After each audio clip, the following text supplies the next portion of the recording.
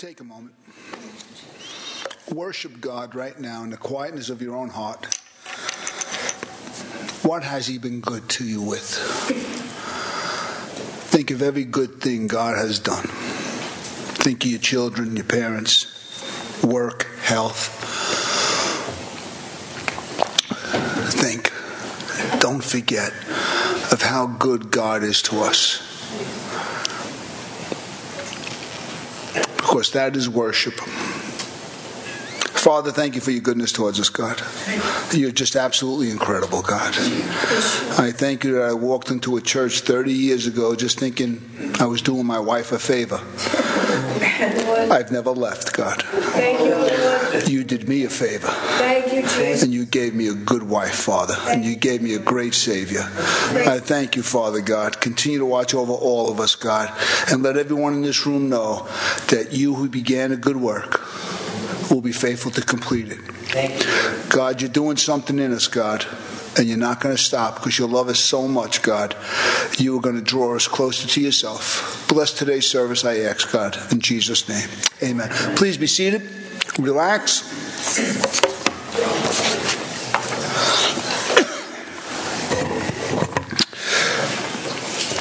Psalm 51, I will speak about David's remorse.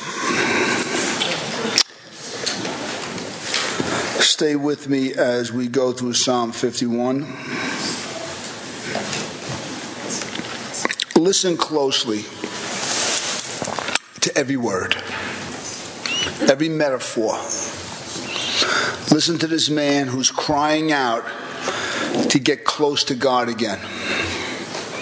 This is somebody who has walked far, far away from God, and he remembers how sweet it used to be.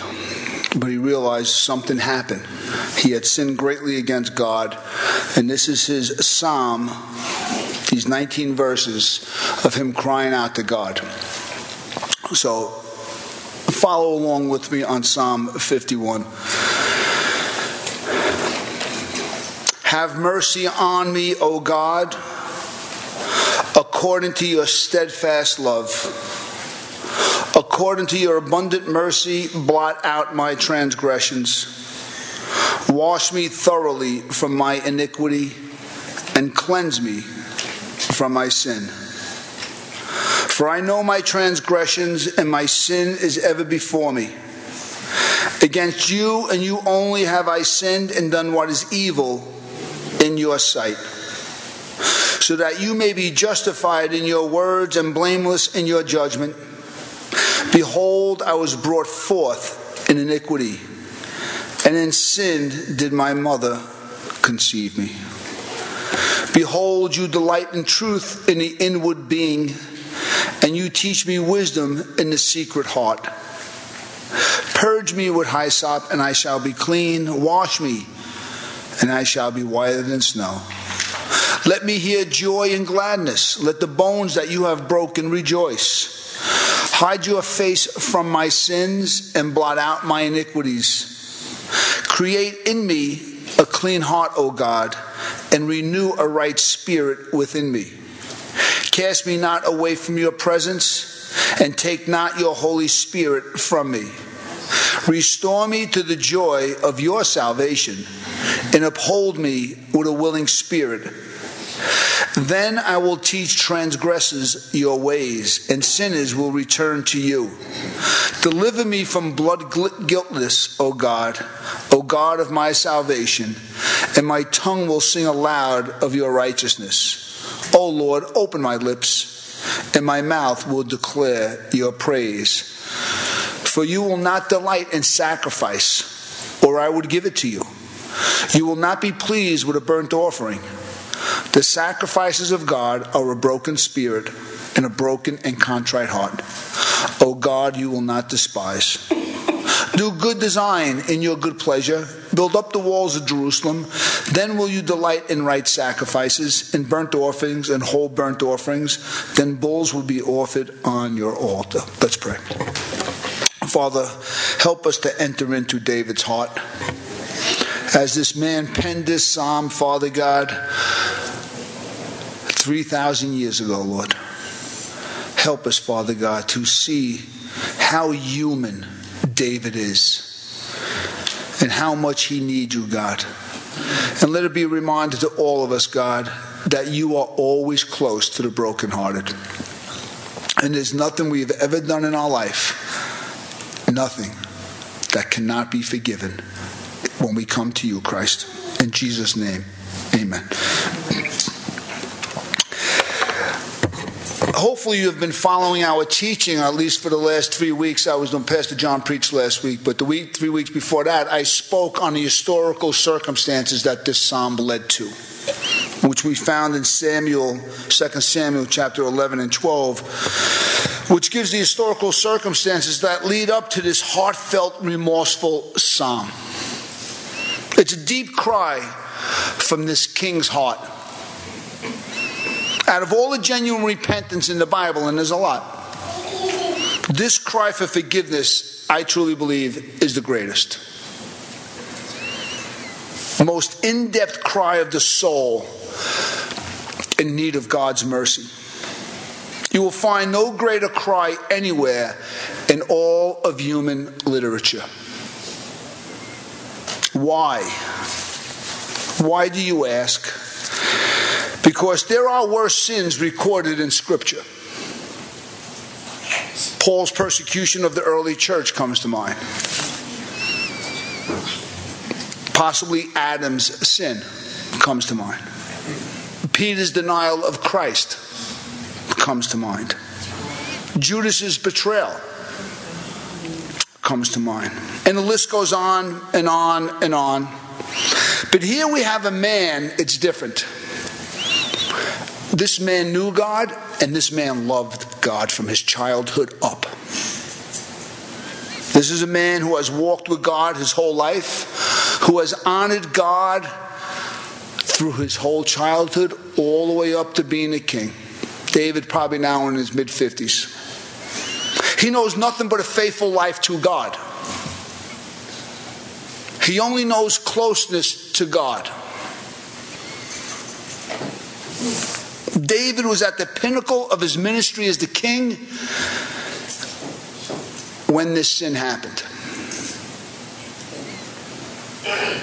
It is a great, great, great fall from the grace he had.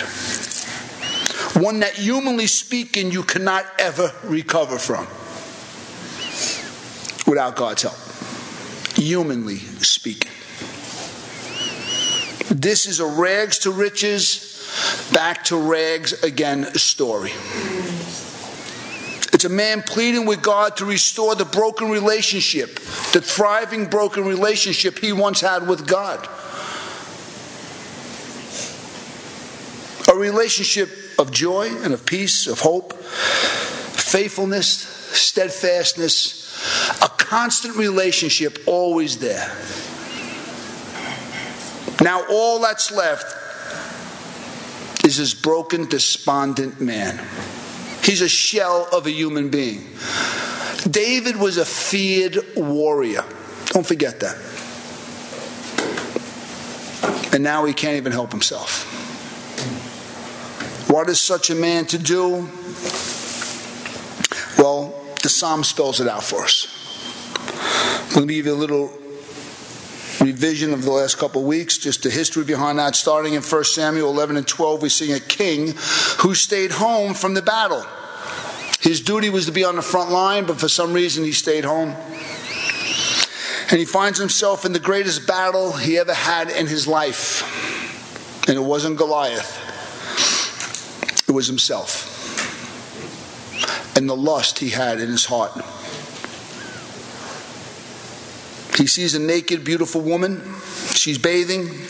As the king, he has the right to send for anybody. He has royal authority. And that's what he does. He uses his royal authority to inquire about this young woman.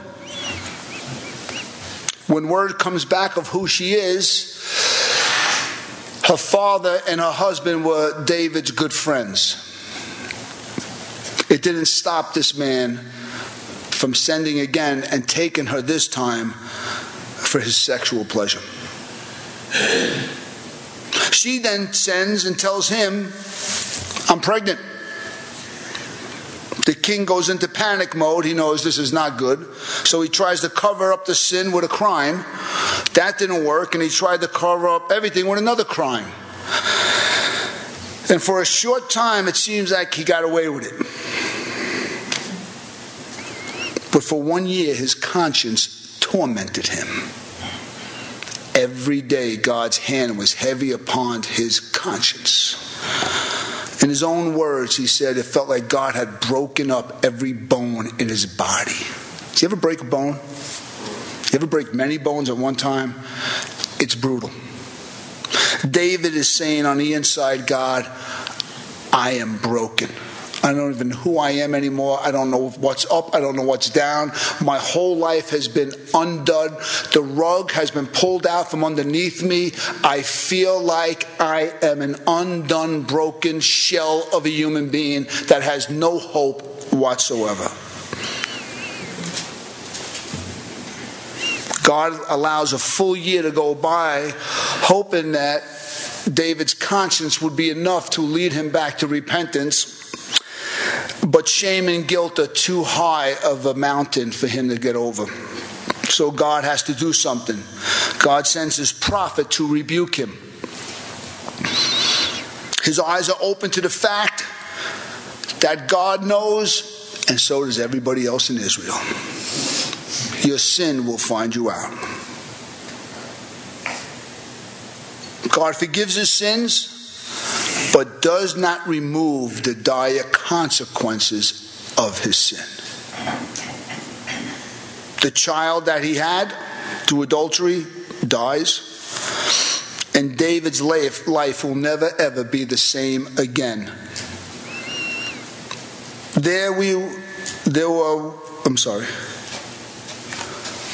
That's where we are in tonight's psalm right now, and I don't want you to miss this. Nathan rebukes David. That was last 2 weeks' message. Now David is living there with the full realization that God saw everything, that the nation knows everything. He's a man humiliated by his own sin and his own shame. David, for some time after Nathan's rebuke, starts to reflect on the whole matter. You got to realize the dust has settled, the smoke is cleared. He's basically coming to his senses, but he's traumatized. And that's what sin can often do. He has nothing familiar left with his relationship with God. He don't even know if God hears him anymore. It's ruined. This is an up to the moment, the emotional moment of where we are right now.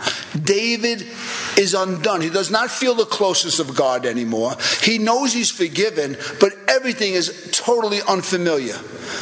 There was a time he had close relationship with God. He can trust in God. He can rely on God. He can easily go to God. He can easily read his Bible. He can easily go to the temple and worship God. But now he can do none of it. Nothing is familiar.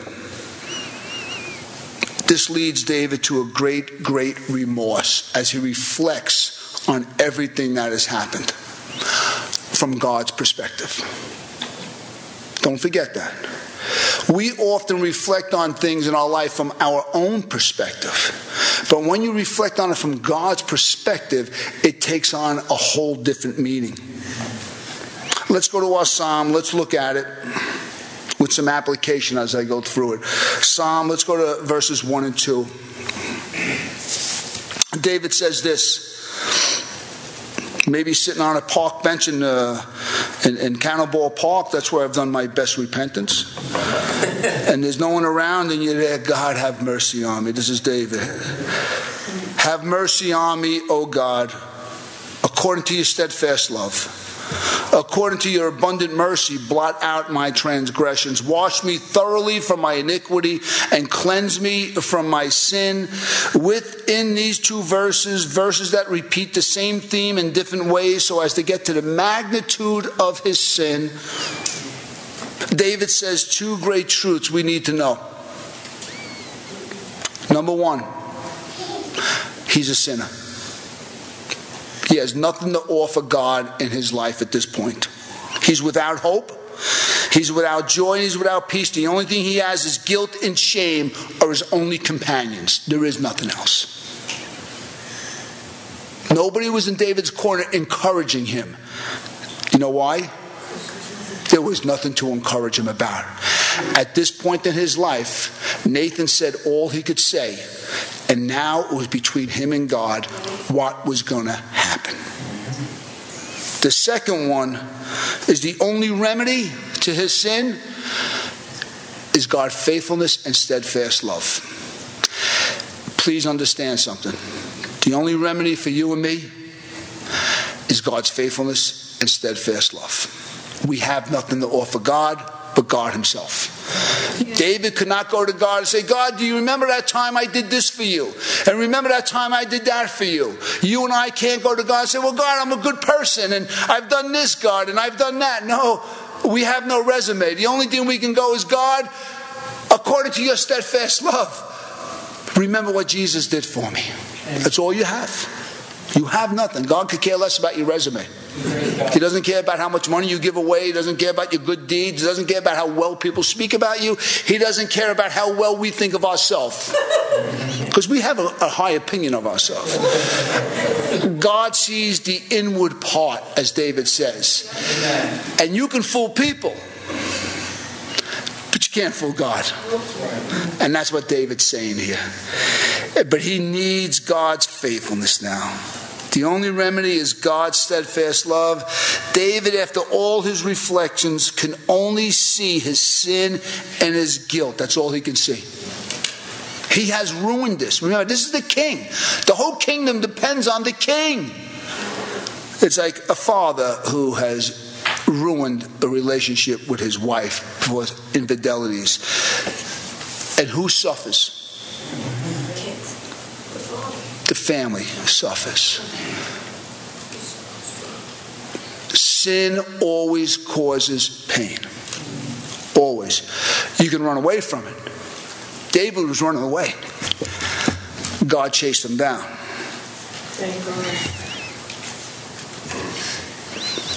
He says this, the cry for washing is a sincere desire for spiritual cleansing from guilt, the power of guilt. Please understand something. Only God can handle guilt. That is it. David's ruined on the inside. He's crying out to wash me from this guilt. Guilt itself has become too heavy for him. He can't move. He can't get out of bed. They got to feed him. They got to wash him. They got to clothe him.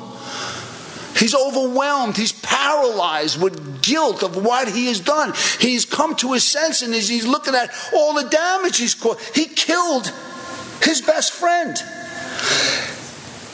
He seduced and raped his wife. They had a child. The child died. He can't face the father-in-law anymore. He can't. Everyone knows it.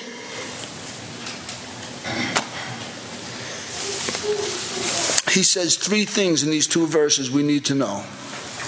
He says, blot out, wash me thoroughly, and cleanse me.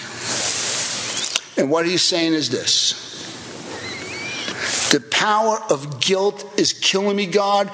It's 24/7. It's a horror to me. I can't stand myself. I loathe myself. Everywhere I look, I see guilt. I've harmed people. I killed someone. I ruined a marriage. I'm ruining a nation. I'm an absolute mess. I have nowhere to go. The guilt and the shame is overwhelming. I can't run from it, God. I couldn't drink enough. I couldn't do enough drugs. There's nowhere I turn, God, to get away from the heavy conscience.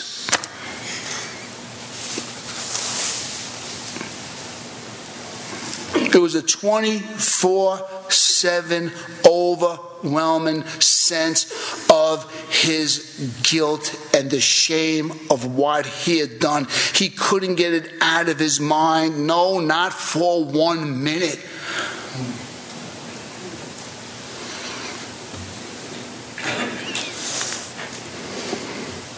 He's asking God to remove the power of the guilt. There are times in our life where sin is so overwhelming and this guilt could be so powerful that you cannot get away from it. And that's what David's talking about. That's what sin does. It puts up this big mountain. You feel like you're in a pit. You can't get out of it. There's shame and there's remorse and there's guilt, and it's emotionally, it's overwhelming, and psychologically you can't move. He did nothing for over a year. He did not represent the nation as the king. He goes on to say in verses 3 to 6, "For I know my transgressions, and my sin is ever before me 24/7. Against you, only you have I sinned, and done what is evil in your sight, so that you may be justified in your words and blameless in your judgments." David sees how horrible and terrible his sin against God is. Most sin has an earthly component. He could have said, "I killed Uriah and I had adultery with Bathsheba and I'm hurting the nation," but none of the earthly component is there. None of the earthly consequences is there. It's only heavenly right now. It's all sin against God, and David needs to confess to God first and foremost. This might seem trivial, but please hear me. What David is saying here is no trivial truth.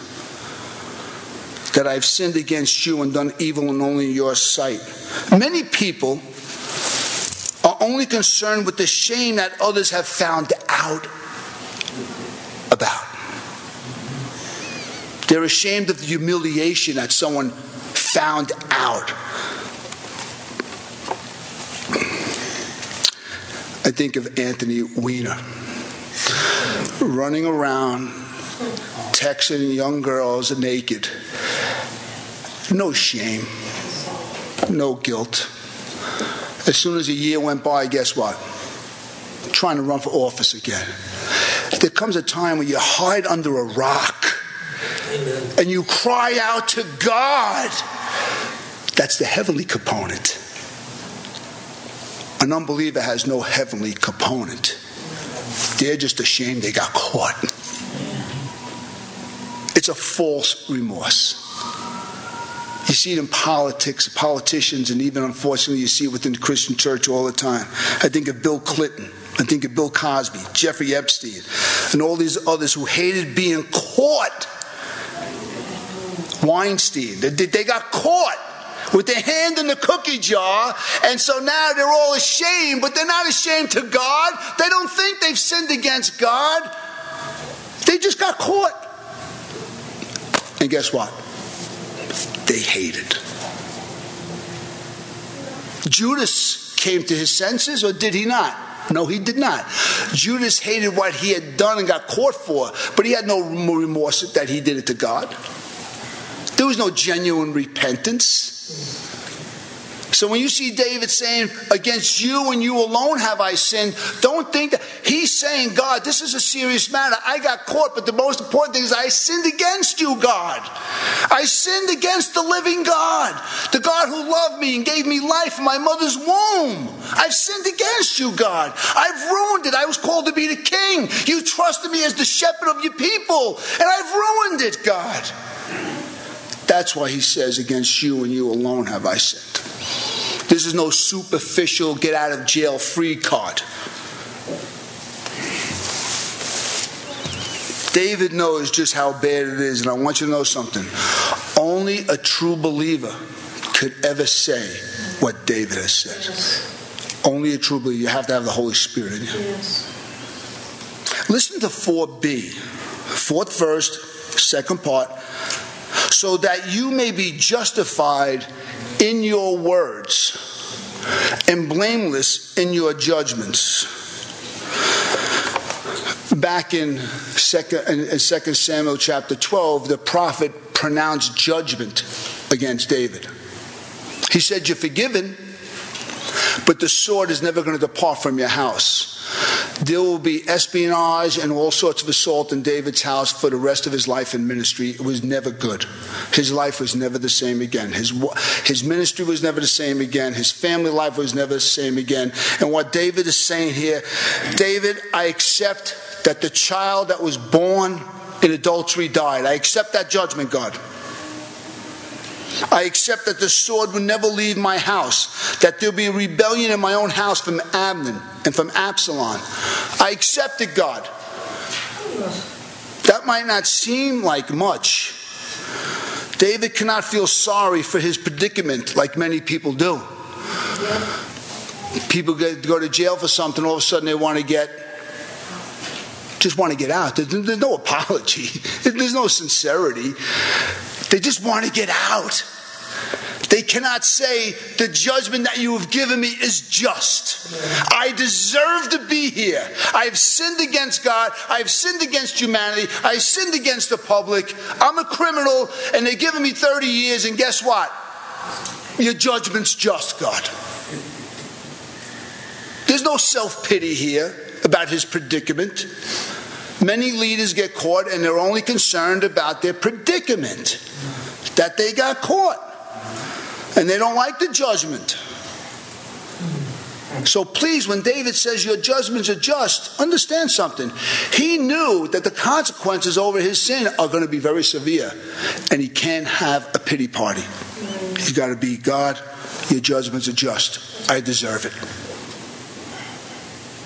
That's a man who's coming to his senses now. Many times I sat in front of people that have fallen into grave sins and hurt a lot of people. And I had to sit there and hear the horror of how life got tough on them. Almost saying, like, you've got to be kidding me. You ruined a family, and all you're concerned about is now you're out of a job. And you can't do this. And in the whole wake of your life, you ruin family members, you ruin family, you ruin friendships, you ruin the neighborhood you live in. People don't trust you no more. And all you're saying is, oh, it's too hard on me. See, David's coming to his senses. He's got a real heavenly perspective on his sin. Remember, there's the earthly perspective and there's God's perspective. And David has come to his senses. He realized what he's done. He's not having self-pity. God's judgments against his life are just. There's nothing he can do. He can't turn back the clock. He accepts the forgiveness, but he realizes that God is a stern God. He's a forgiving God, but he's not going to remove the consequences. And David accepts it. Some people are more upset about the personal consequences of their sin more than the sin itself.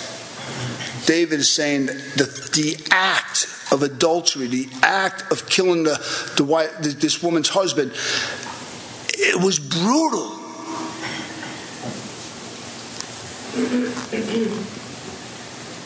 It ruined him on the inside. He cries out in Psalms in verse 16, remove the blood guiltness. You know what that means? Every morning he woke up, he thought about Uriah, the innocent man that served him, and he killed him. Every day, he killed an innocent man. He killed an innocent. Some people sin, they just go their way. I'm like, listen, I don't know about you guys. When I fall into sin and something goes on, it's like I loathe myself. The thought that I would hurt God, the thought that I would hurt another human being. You're looking at a man that I can't even stand to hurt someone's feelings. Hurting someone's feelings drives me to repentance. The thought that I could have hurt someone's feelings. You ever go for the joke? Yeah. I went for the joke the other day. And I hurt some guy's feelings and I'm like, what a rotten soul I am. What a rotten soul. And I got to see this guy and I'm praying for this guy that he forgive me. And guess who I saw today? Guess who chickened out? The pastor. But I know I owe this guy an apology because I think I hurt his feelings.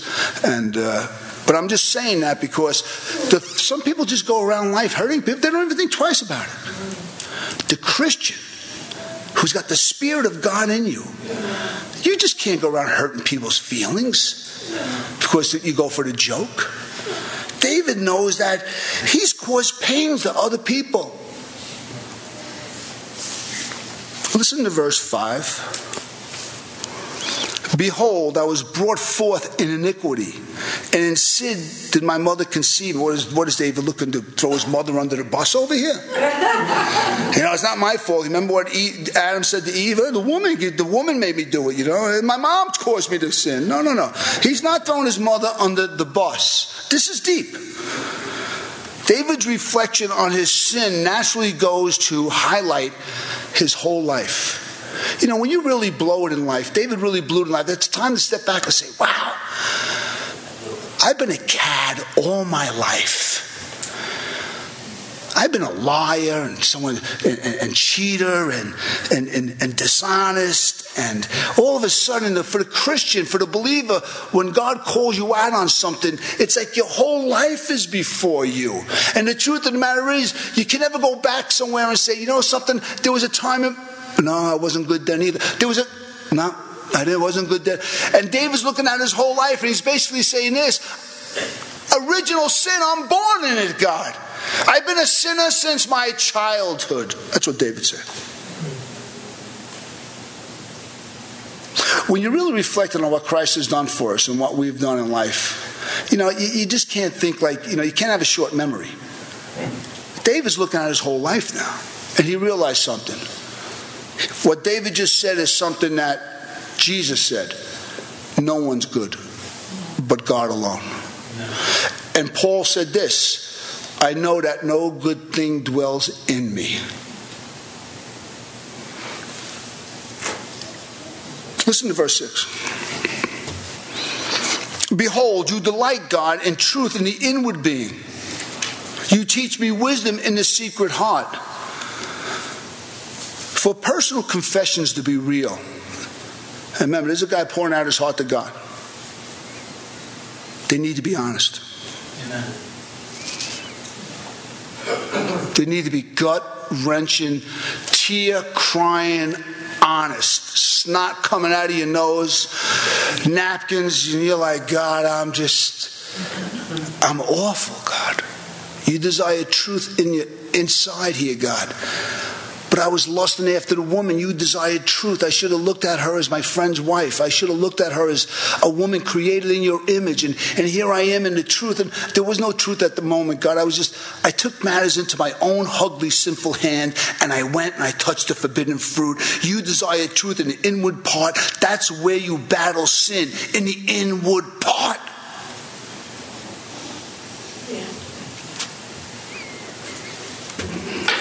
Let me tell you something. You're going to live this world, you want to live for God, and you're not honest with God, you've lost already.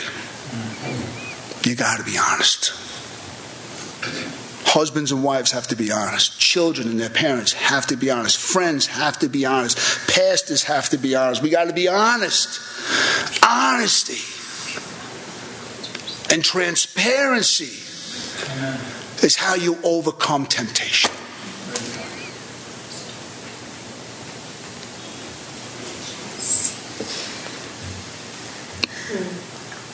For personal confession to be real, they got to be honest. This is a person that turns over every wayward thought to God. Everyone. There's not a place in their heart and their mind that they don't give to God. There's not a secret place that they keep held to themselves. They got this double life. They got this secret life going on. No one knows about it. No. God wants honesty in the inwardmost part. You don't come here and act like a Christian, then go out and do what you want to do. And if you do, and you are a Christian, get ready. God's coming after you. A loving God, an omnipotent, loving God that knows everything and knows where you are all the time, is coming after you. Because He loves you. Remember that. He loves you. This is a heartfelt, heart-first prayer. A man is a man on the inside before God, not in the eyes of other men. Amen. Men can dress it up, and a man's man, and they make it sound good, and all along God's going, are you kidding me? Tell me you're joking. David knows what God wants as a man on the inside. A broken human being who knows they got to depend on God. Right. Not this eye service, this lip service thrown around. Hallelujah, praise the Lord. Jesus is Lord, this is great, I'm a Christian. And all along they got a double life going. You want to be a man before God? It starts here. Got to have honesty. Verses 7 to 12, I want you to know what we're going into is the heart of the psalm now. Everything else was preliminary. Now we're going into the heart of the psalm. David needs personal renewal. He's cried out for forgiveness. He knows he's forgiven, but he's asking for this washing, this blotting out, this removal of iniquity. He needs this personal renewal. A cry to remove guilt's presence. The cry to remove guilt's power now turns to a cry of renewed joy. He's got no happiness. Don't you know eventually sin leads that to every human being? You don't have any happiness. So listen to verses 7 on. Well, I'll just verse 7 first. Purge me with hyssop, and I shall be clean. Wash me, and I shall be whiter than snow. This section now opens up with a familiar biblical metaphor for spiritual cleansing, like the other ones we heard. But listen to how David is saying it now. David's not asking. David is making a statement. If you cleanse me, God, I will be cleansed. David's not saying, oh, maybe, if possible, can you do it, God? No. He's saying, God, if you choose to cleanse me, I will be cleansed. I will be brand new again. That might not sound like much, but it could take a long time when it comes to a Christian who confesses sin, and me and John are counseling someone. It could take someone a long time before they come back to say that God loves me so much, He will restore me from my sin. Please hear me. God will restore. He will restore. It's what He does. He doesn't just forgive. Some Christians live on the forgiveness side. They never enter into restoration, and renewal, and joy, and hope, and peace again. They never enter into it. They know they're forgiven, but they sort of like, they walk with their tail between their legs the rest of their life with the guilt and the blood guiltness. They can't get past it. They know they're forgiven, but they can never get past to a place of being joyful again. Sin can do that. He goes on to verse 8. He says this. Let me hear joy and gladness again. Let the bones you have broken rejoice. What David's crying out here again is the presence of God in his heart. He wants to have that joy. You know what that is? It's a conscience that's right with God. That's what this is. It's not some happy, joyful song, doing a happy dance every once in a while. It's a conscience that knows it's right with God. And with that, there's a certain joy that comes with that. A conscience right with God and the spiritual fruit of unsolicited joy.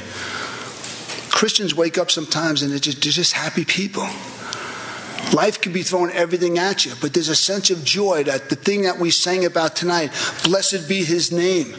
Even in the time of wilderness, even in the time of tribulation, we can still bless God's name. There's still the presence of joy in our life. The joy here has nothing to do with the circumstances of life. It's God's joy that He gives to us.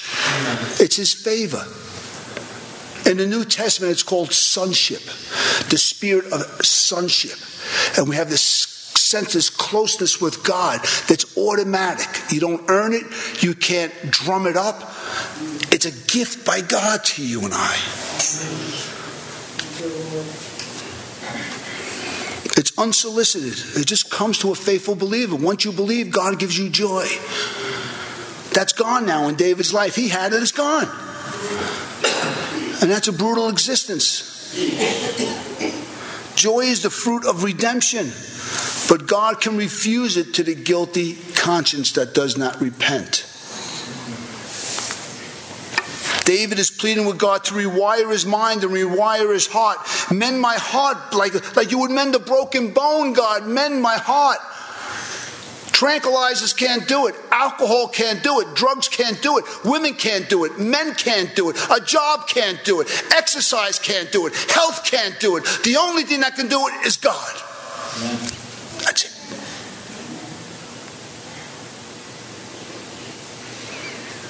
It has the same meaning as all the other metaphors used already for the removal of guilt. But this time it's from a positive perspective. He doesn't want the guilt removed. He's cried out for that. He wants the joy restored. So it's not about interpersonal reflection anymore. He's like, God, I need your tangible touch in my life. You see, the great intangibles that make life bearable, joy and hope and love and peace and contentment. You want a good life? Who wants a good life? You want joy? You want peace? You want to know what it is to be loved? You want to know what it is to love another human being? You want to have contentment? That's rich. The Bible calls that rich. Not the money in our pocket and nothing else. Contentment. Just to sit there on a park bench with a book and just love life. David's crying out for that again. He doesn't have it. It's ruined.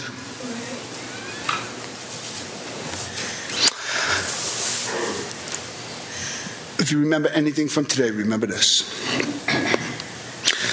Sin steals the great intangibles of joy, hope, love, peace, and contentment.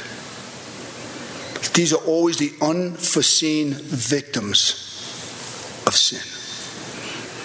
And I can fast forward right at the application. I'm not going to finish today because we're running late. But understand something. Is there a sense of joy gone? A sense of hope gone? A sense of peace gone? You got contentment in your life? Are you filled with hope?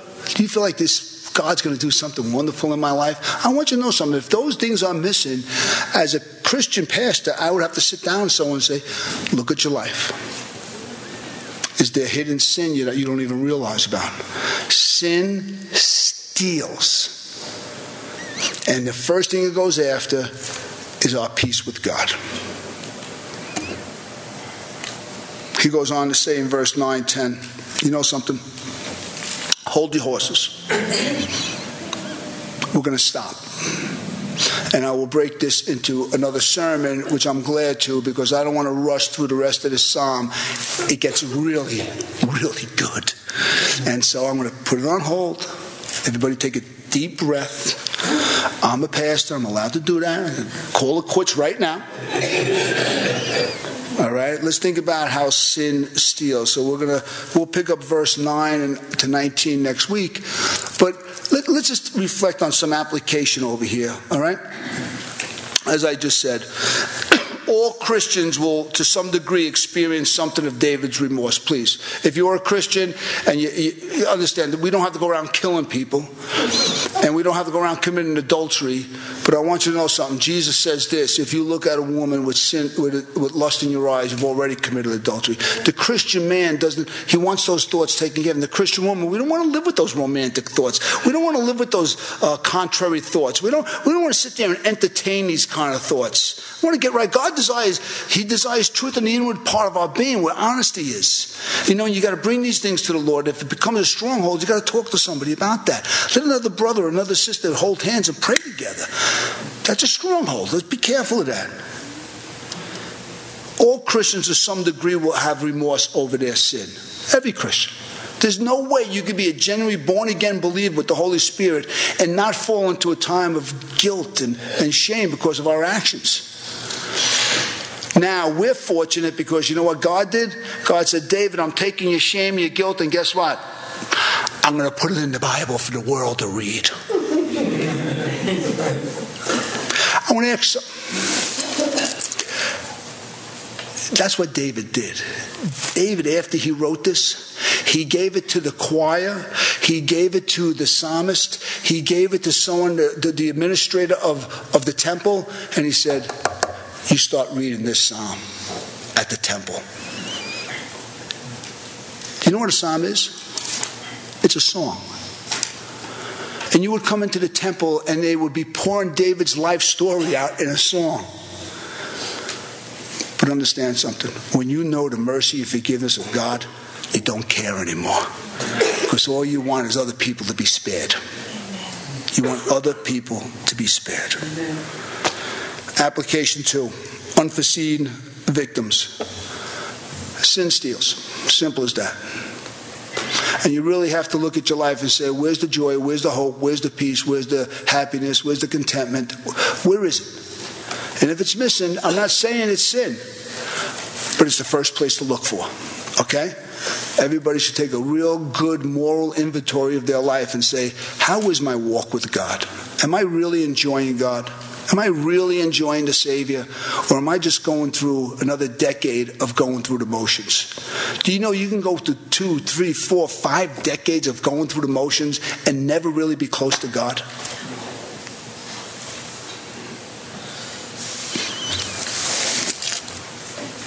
I'll leave it at that. We'll pick it up next week. So, Father, we come before you, Lord. We thank you for at least half of the psalm of David's remorse, God, and how it helps us to see you in your steadfast love, Father God. And, God, that you desire truth in the inward parts, God, and that you want genuine honesty and transparency with our failures, Father God. And I ask you to teach the children, Father God, all the children here, that you desire truth, God, and honesty, and not lies and little lies. Let the children know that little lies are no lies at all. They're bad. They're bad. And they steal. Bless the children, Father, and bless all of us, Father God, and let the men know to be a real man, you got to be gut-wrenching honest on the inside. And let all the women know that God desires truth in the inward part of their own being too, God. We all need you, Lord. Watch over us, Father God. In Jesus' name, amen.